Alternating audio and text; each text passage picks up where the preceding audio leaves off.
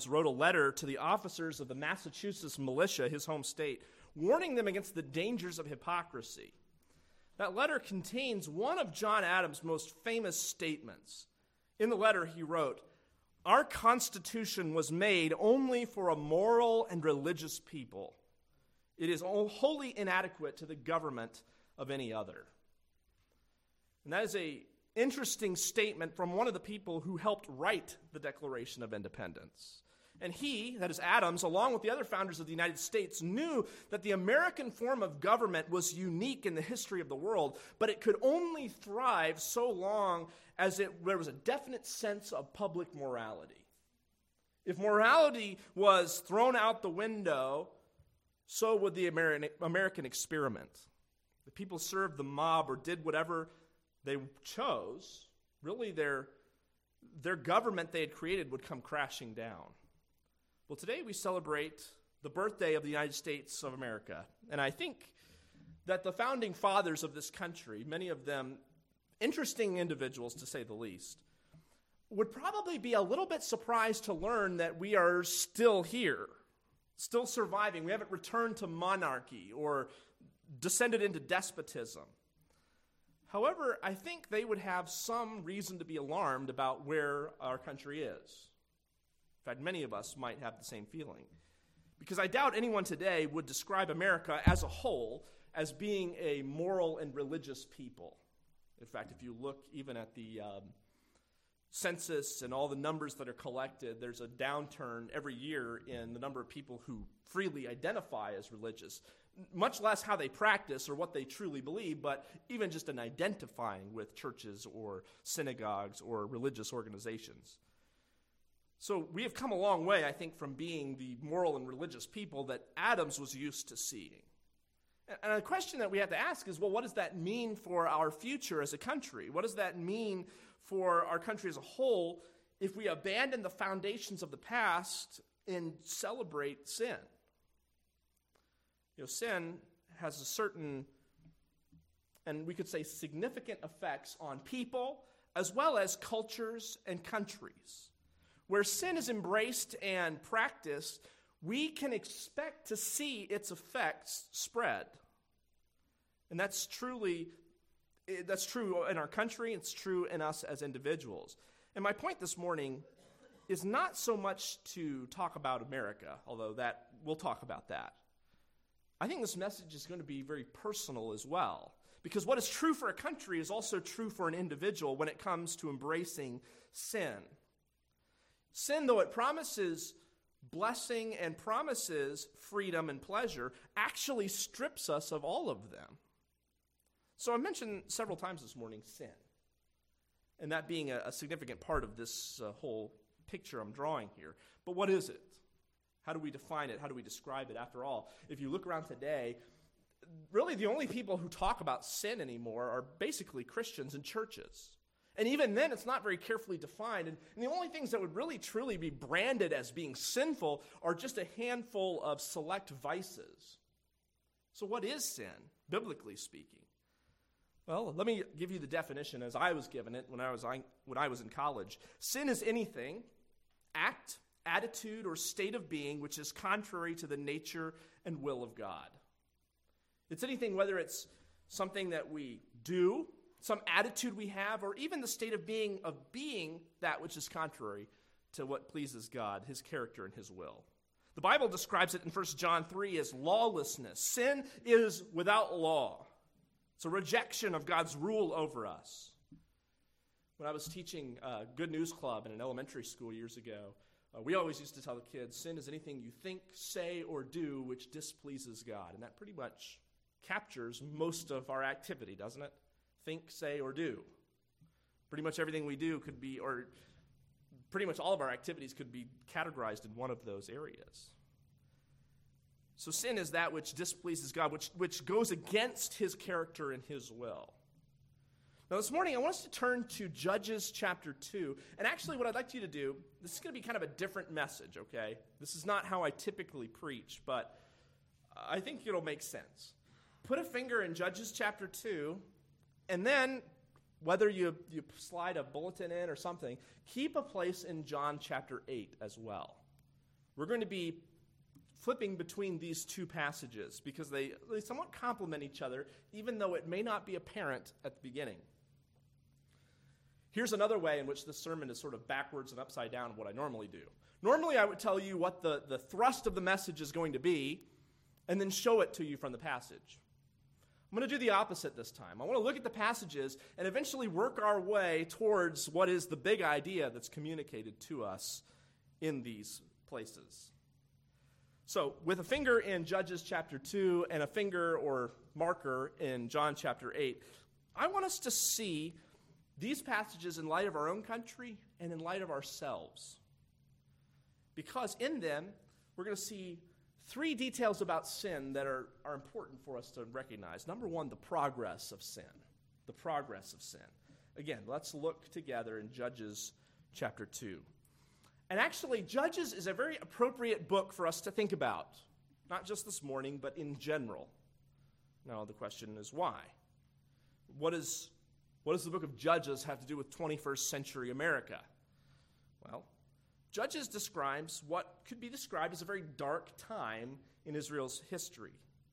The people of Israel, having been led out of Egypt by Moses through many signs and wonders, received the law at Mount Sinai. There they were told by God and made his people and given this law by which to live. Then the wilderness generation proceeded on to what was called the Promised Land.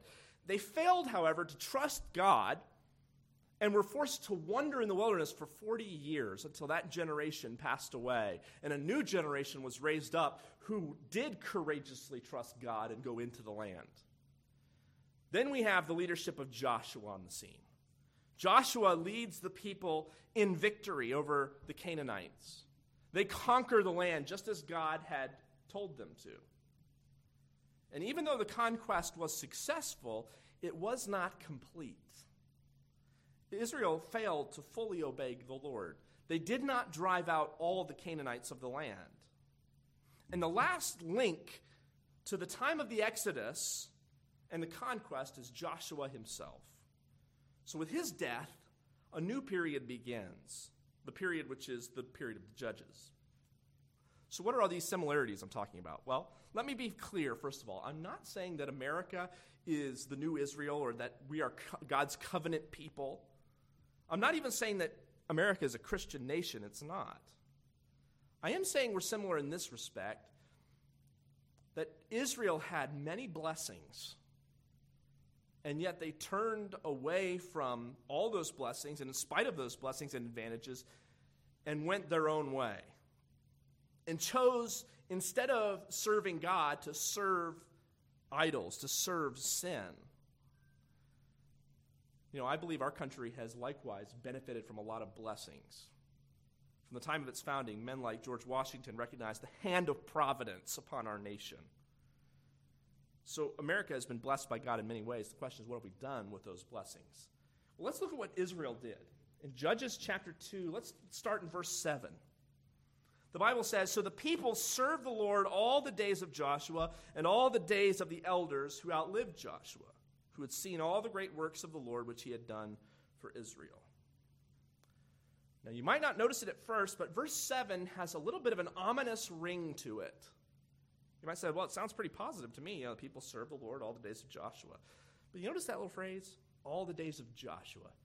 It kind of implies, doesn't it, that only as long as Joshua or the elders were present. And so while what it says on the surface is positive, it actually has this ominous undertone. It's kind of like, if I told you, well, things went really well all day today. It kind of has the implication of, or if I said, everything went well the first day, you kind of would get the idea and say, well, what happened the second day? Was it not so good? Or if you said something like, well, the kids were all very well behaved as long as I was in the room. It seems to imply that as soon as I left the room, things went chaotic. And that's kind of what is implied here in this verse. Things went really well. The people served the Lord as long as Joshua was there, as long as the elders were there. Something was going to change. This dark turn ahead. You notice in verse 7, though, They served the Lord all the days of Joshua and the days of the elders who outlived Joshua. So both Joshua and the people of that generation died away. They had seen the works of the Lord. They had known what God had done for Israel. Now they're gone. Verse 8. Now Joshua, the son of Nun, the servant of the Lord, died when he was 110 years old, and they buried him within the border and the inheritance of Timnath-Heres in the mountains of Ephraim, on the north side of Mount Gash. When all the generations had been gathered to the Father, another generation rose after them who did not know the Lord, nor the work which he had done for Israel. And there it is. A new generation arises. Joshua is now gone. The elders are now gone. This generation, however, does not know the Lord. Now, that expression doesn't mean they knew nothing about the Lord. It doesn't mean that their parents had failed to teach them about the Exodus and about God's mighty hand upon them. This word seems to imply a personal knowledge of God. They didn't know God personally. Yeah, they had heard the stories, but they hadn't acknowledged him. They hadn't recognized him as God. In other words, they may have known about God, but they didn't really care about him, and they really didn't care about what he had to say. They were going to do what they wanted to do.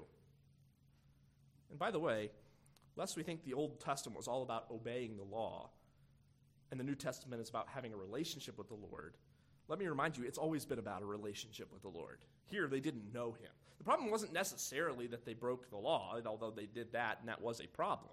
The problem is that they don't know the Lord.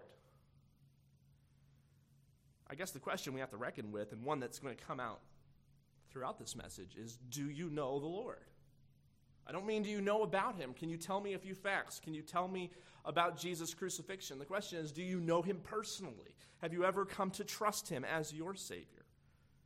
You see, Israel, because of their ignorance of God, descended into a cycle of sin which becomes the pattern for the whole book of Judges. Daniel Block, an Old Testament scholar, writes, when people lose sight of God's grace, they lose sight of God and any sense of obligation to him. All that follows in this book is a consequence of Israel's loss of memory. And this is something that we ought to be wary of in our own country. A loss of a memory of God leads to many other things. Now, what follows in verses 11 to 16 is called the cycle in the book of Judges, okay? If you want to use this as a pattern, this fits over the entire book. Again and again, we're going to see the cycle repeated. Let's look at it. Verse 11. Then the children of Israel did evil in the sight of the Lord and served the Baals. The Baals, by the way, were the pagan false gods of the Canaanites. He was the god of thunder, considered the chief god of Canaan. They forsook the Lord God of their fathers and who had brought them out of the land of Egypt, and followed other gods among the people who were all around them. They bowed down to them and provoked the Lord to anger. They forsook the Lord and served Baal and the Ashtoreths. And the anger of the Lord was hot against Israel, and he delivered them into the hands of plunderers who despoiled them, and he sold them into the hands of their enemies all around them, so they no longer stand before their enemies. Wherever they went out, the hand of the Lord was against them for calamity, as the Lord had said, and as the Lord had sworn to them, and they were greatly distressed. Nevertheless, the Lord raised up judges who delivered them out of the hands of those who plundered them. So the cycle is laid out in 4 steps. Let me give them to you. It begins with sin. These are not original to me, by the way. This has been recognized by many. There's the cycle of sin. Israel turns away from the Lord. They worship idols instead of God. And here it mentions they serve the Baals and the gods of the people around them. These false gods, the Baals and others, were extremely wicked. Not only was the practice of idolatry in itself an evil thing, but the worship of these false gods included all manners of sexual immorality and child abuse and various other evil practices. So whenever it says they followed these false gods, it's not like they just, set up a picture in their house and that was all that had to do with that. There was actually a whole host of evil, wicked practices. I've mentioned it before, but I had a chance to visit a museum one time that had a lot of the artifacts from this period of history, idols from Canaanite times. And honestly, I mean, there was nothing that was supernatural in the room, but you definitely got a sense of how evil these things were. I mean, this was an evil, oppressive. It's kind of like how you might have items that are connected to witchcraft. There's just sort of this creepy sense of evil that surrounds them. That's the feeling I definitely got with these pagan gods that were worshipped at the time of Israel. So they served the Baals and the Ashtoreths, which was Baal's consort, the female goddess who was oftentimes associated with Baal. So they turned to sin.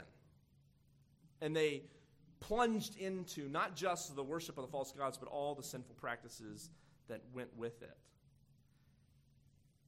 And the primary sin here is idolatry, but certainly it included much, much more. So they would offer up children to these false gods to be sacrificed and all sorts of things. Eventually, though, sin gave way to servitude. Because God was angered because of their wickedness, he would hand them over to their enemies so that they would be oppressed, that they would be subjugated. It says that in verse 14. They would be plundered, and their enemies would be all around, and they could do nothing about it. However, servitude eventually led Israel to supplication, that is, prayers. Now, that's not exactly mentioned here in this passage. In fact, nowhere here does it mention prayer specifically, but if you notice the end of verse 15, it says they were greatly distressed. In other words, they come to this point of, we can't handle this any longer. Now, if we actually look at the pattern as it plays out, if you look down at chapter 3, verse 8, it says, therefore the anger of the Lord was hot against them, and the children, verse 9, the children of Israel cried out to the Lord. They supplicated, they prayed. Chapter 3, verse 14 says, when the children of Israel served Eglon, king of Moab, 18 years, and when the children of Israel cried out to the Lord again. We see in chapter 4, verse 1, when Ehud was dead, the children of Israel did evil in the sight of the Lord sold them into the hands of their enemies. Verse 3, the children of Israel cried out to the Lord. So this pattern of supplication. And then finally, salvation. God would hear the voice of Israel, and he would send them a judge. Look at chapter 2, verse 16. Nevertheless, the Lord raised up judges who delivered them out of the hands of those who plundered them. This is the progress of sin. This is the cycle that Israel was constantly stuck in. Now, the progress of sin to servitude is all but a guarantee. If we serve sin, if we practice sin, it will eventually lead to bondage. Not freedom, as many think it will, but actually into bondage. So I guess as we look at this, if America follows the road that so many other nations have followed, we mentioned the Roman Empire already this morning, how do we think that we will escape the judgment that they faced? In other words, if celebrating and practicing sin leads into bondage, well then wouldn't we expect that to be true of our country as well? You know, there are obvious differences between modern America and Israel, but there's a lot of similarities too. The practices that a few generations ago would have been considered unthinkably evil or wicked are hardly thought of that way anymore. Instead of offering up children to the god Molech so that our harvest would go well, we just simply abort our children in order to live a more easily sustainable life, in order to keep our lifestyle. Many prophetic books in the Bible contain oracles against the nations. And it's basically this: if you practice sin, if you indulge in sin, the progress of sin will catch up to you. You will reach that point of oppression where you are brought low, where you are subjugated. It's a simple matter of cause and effect. You reap what you sow. And so if we sow in sin, we will reap the just rewards of it. That's simply the progress of it. I think about it in our culture today. If you normalize pornography and you openly encourage immorality of all types, you will reap a culture in which women and children are abused. You cannot have your cake and eat it too. You cannot support those things and expect that, oh, well, we'll be free of the side effects. No, you won't. You will reap what you sow. I want us to turn over now to John chapter 8, because again, let's not think that I'm just talking about nations here. There's a similar thing that happens. John chapter 8. Jesus is disputing with the Pharisees here. In fact, it begins off, he's talking to some of his disciples, his followers. John chapter 8, verse 31. John 8:31. Then Jesus said to the Jews who believed him, "If you abide in my word, you are my disciples indeed. You shall know the truth, and the truth will make you free." They answered him and said, "We are Abraham's descendants. We have never been in bondage to anyone. How can you say you will be made free?" Jesus answered them, "Most assuredly I say to you, whoever commits sin is a slave of sin." If you practice sin, if that becomes your lifestyle, you become a slave to it. It does not lead to freedom, it leads to bondage. And that's really where I want to get to. Not only do we see the progress of sin, we also see the bondage of sin. Sin blinds and sin binds. Following their idols did not lead Israel to greater freedom, but to subjugation. It's the second stop on that cycle, servitude. Now, the people of Israel, when they started worshiping these false gods, probably thought they were pursuing freedom.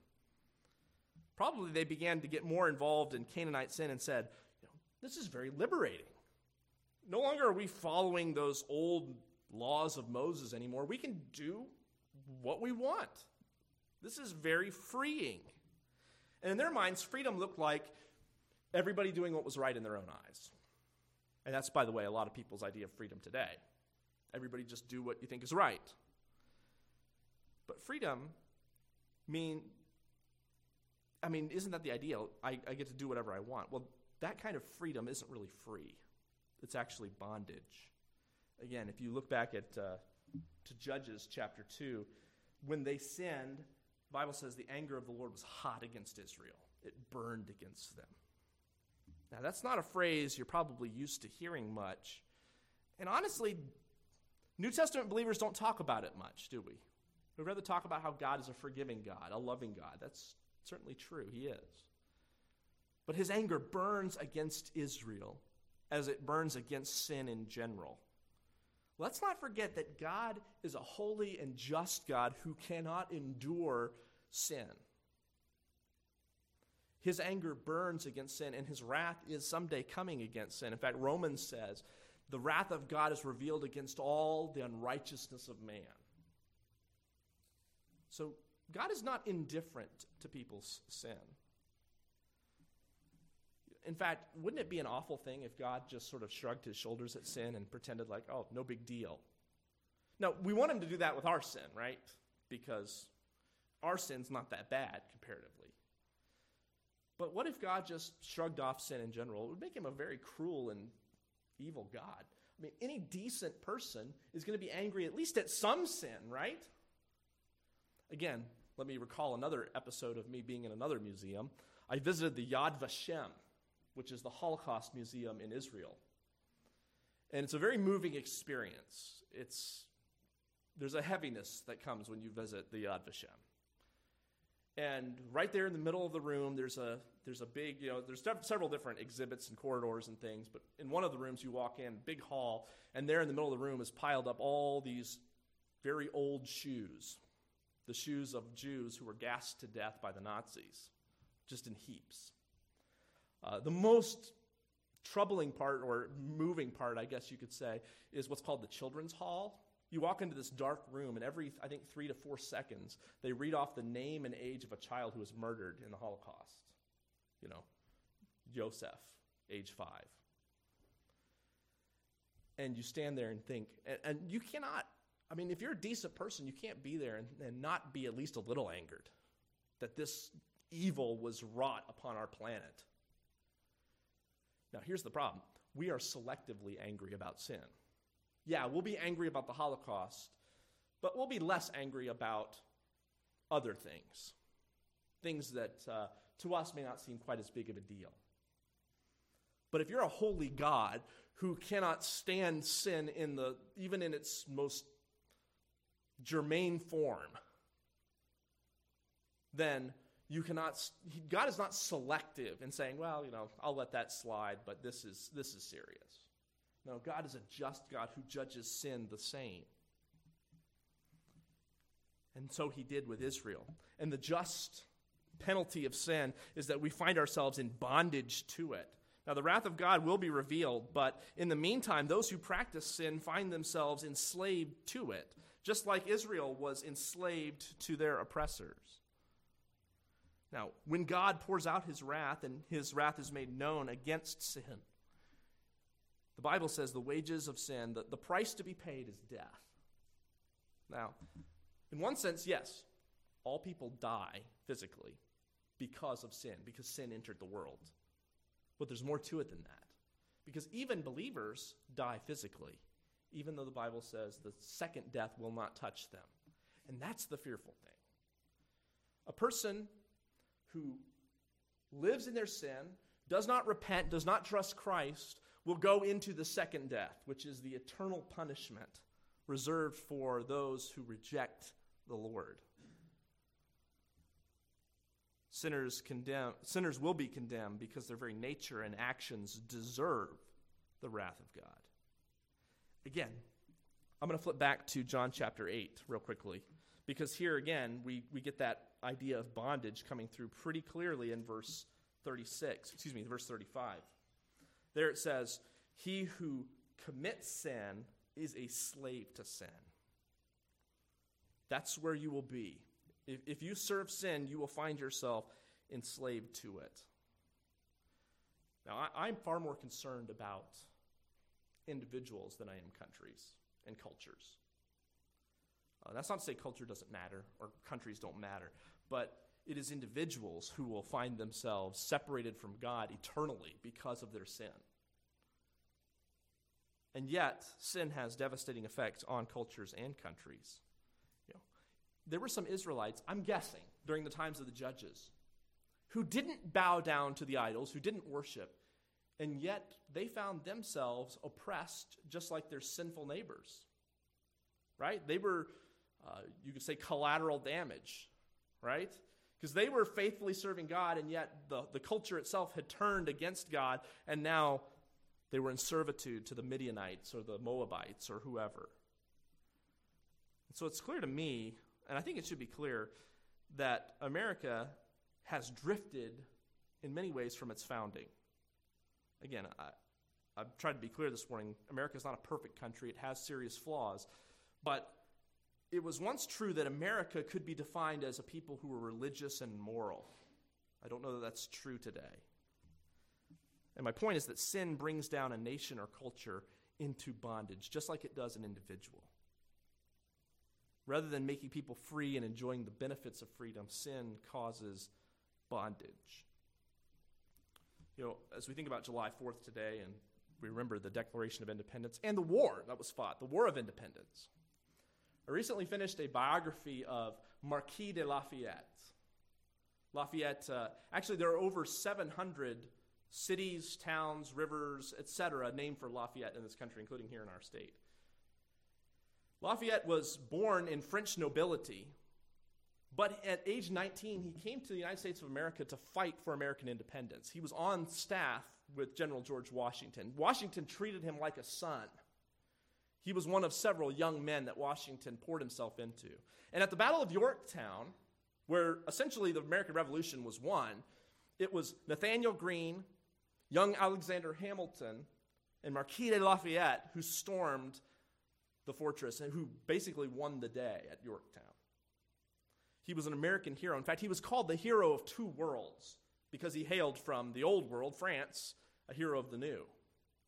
Marquis de Lafayette returned to France, and with him he brought all of the ideals of American liberty that he had learned, the ideals of the American Declaration of Independence, for instance.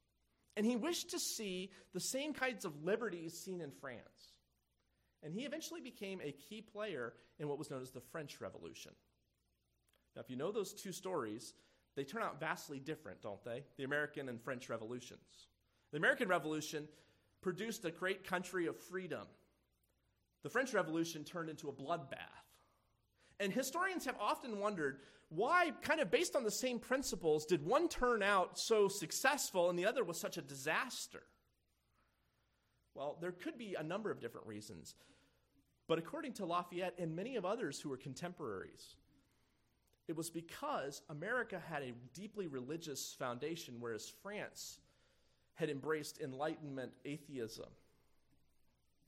They saw freedom not as an opportunity to practice their religious beliefs. They saw it as a license to throw off every restraint.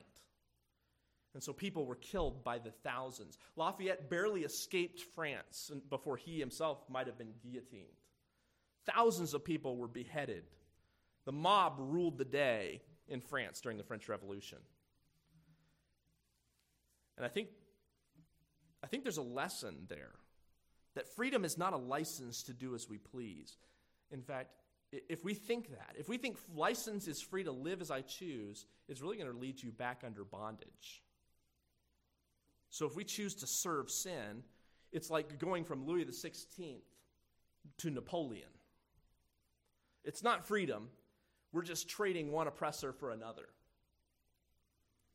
Alex de Tocqueville, who was another French-born diplomat who traveled to the U.S. and wrote a famous book called Democracy in America in 1831, recorded all of his observations about the U.S. And one of them, he stated, "The safeguard of morality is religion, and morality is the best security of law and the surest pledge of freedom."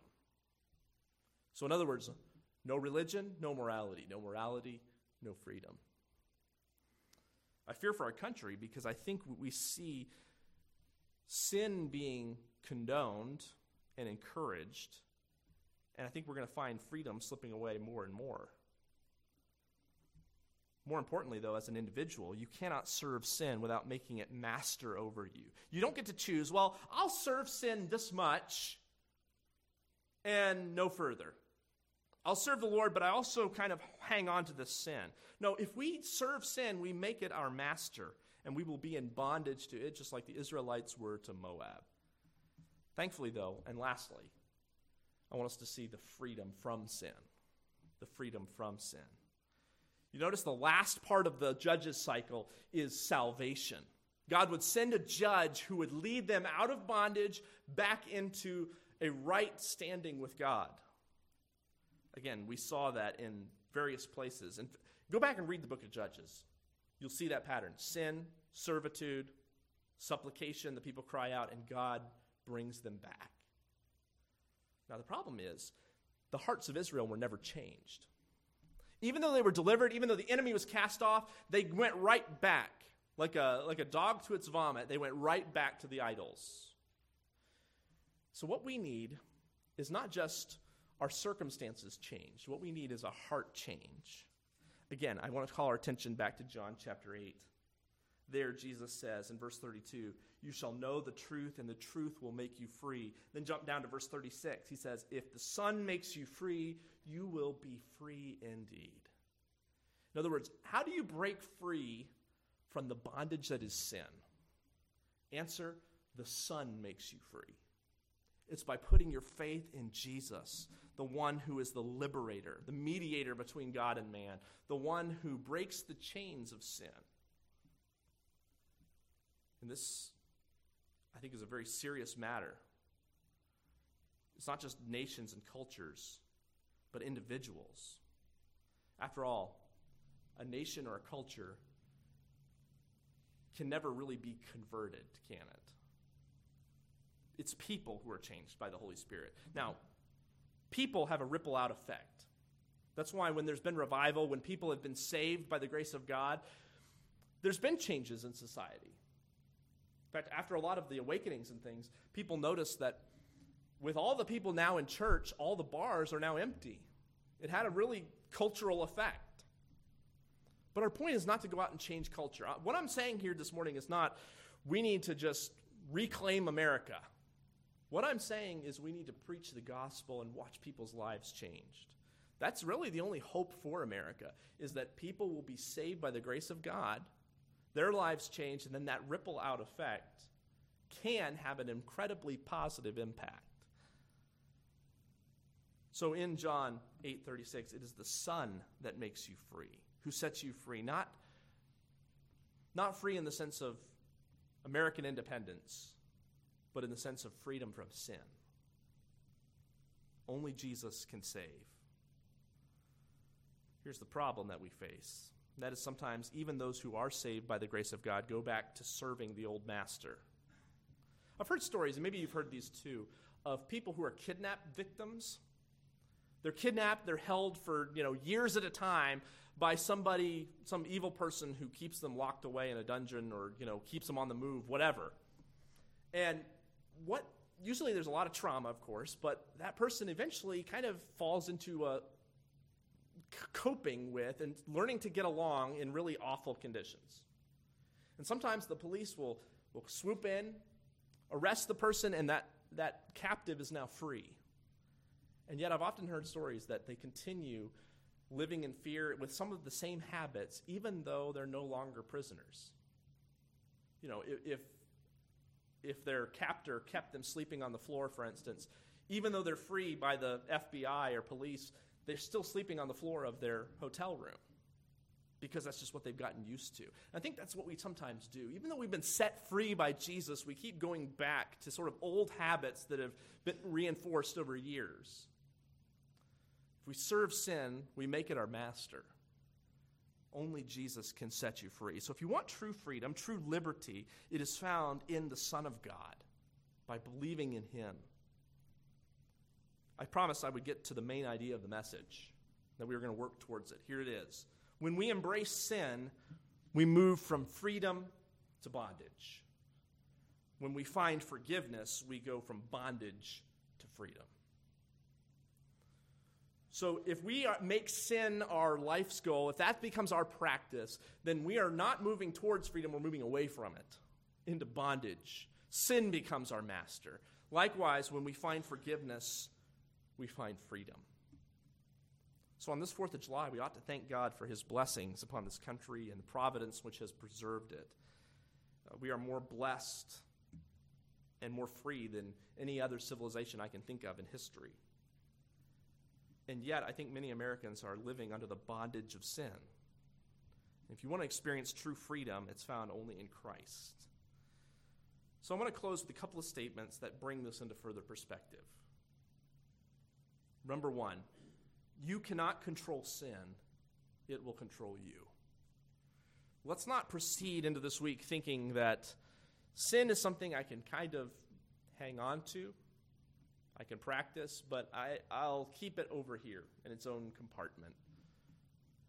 Maybe even as a believer, you think, I can live for the Lord, and yet I can kind of hang on to these sins. Well, the Bible says, Jesus says, if you serve sin, anyone who commits sin is a slave to sin. You make it your master. It's going to control you, not the other way around.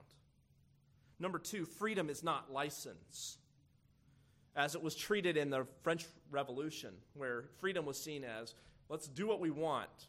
In Judges, it was treated as everyone doing what's right in their own eyes. Freedom is not license. Freedom is the freedom to do what is right, what the Lord has commanded. Freedom has guardrails. And then finally, the truth will set you free. The truth of Jesus, the truth of his word, is where freedom is found. So as we celebrate American independence, American freedom, there's a freedom which is far greater. The freedom from sin, the freedom to serve the Lord, and the freedom which we will fully experience in heaven is available through faith in the Son of God.